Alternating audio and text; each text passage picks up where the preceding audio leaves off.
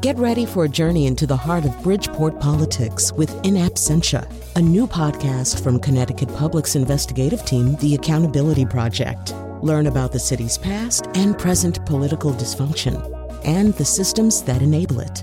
Tune in wherever you get your podcasts. Funding provided by Francisco L. Borges and the Melville Charitable Trust. I'm Charlie Nardozzi, and this is the Connecticut Garden Journal. This time of year, I start getting itchy to plant something. It's too early to repot houseplants, and certainly too early to start seeds like tomatoes indoors. But there are some veggies that can be started this early. Onions are a lot easier to grow from seed than you think. I started growing onions from seed indoors under grow lights a number of years ago because I noticed my local garden centers only had a few varieties to buy. By growing your own transplants from seed, you can explore odd-shaped Italian heirlooms, giant sweet onions, and onions good for pickling. I love growing red onions. Newer varieties are sweeter than white or yellow onions, and some, such as Red Wing, last long in storage.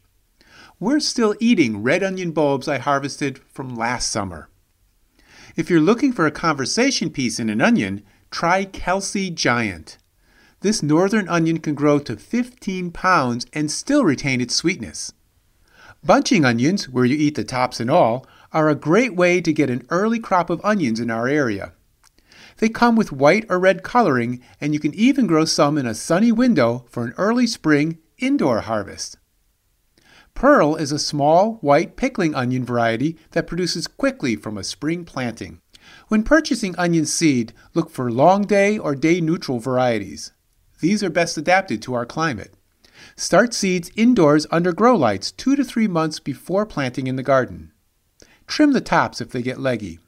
Don't worry about overcrowding because onions transplant well even with small roots. Next week on the Connecticut Garden Journal, I'll be talking about begonias.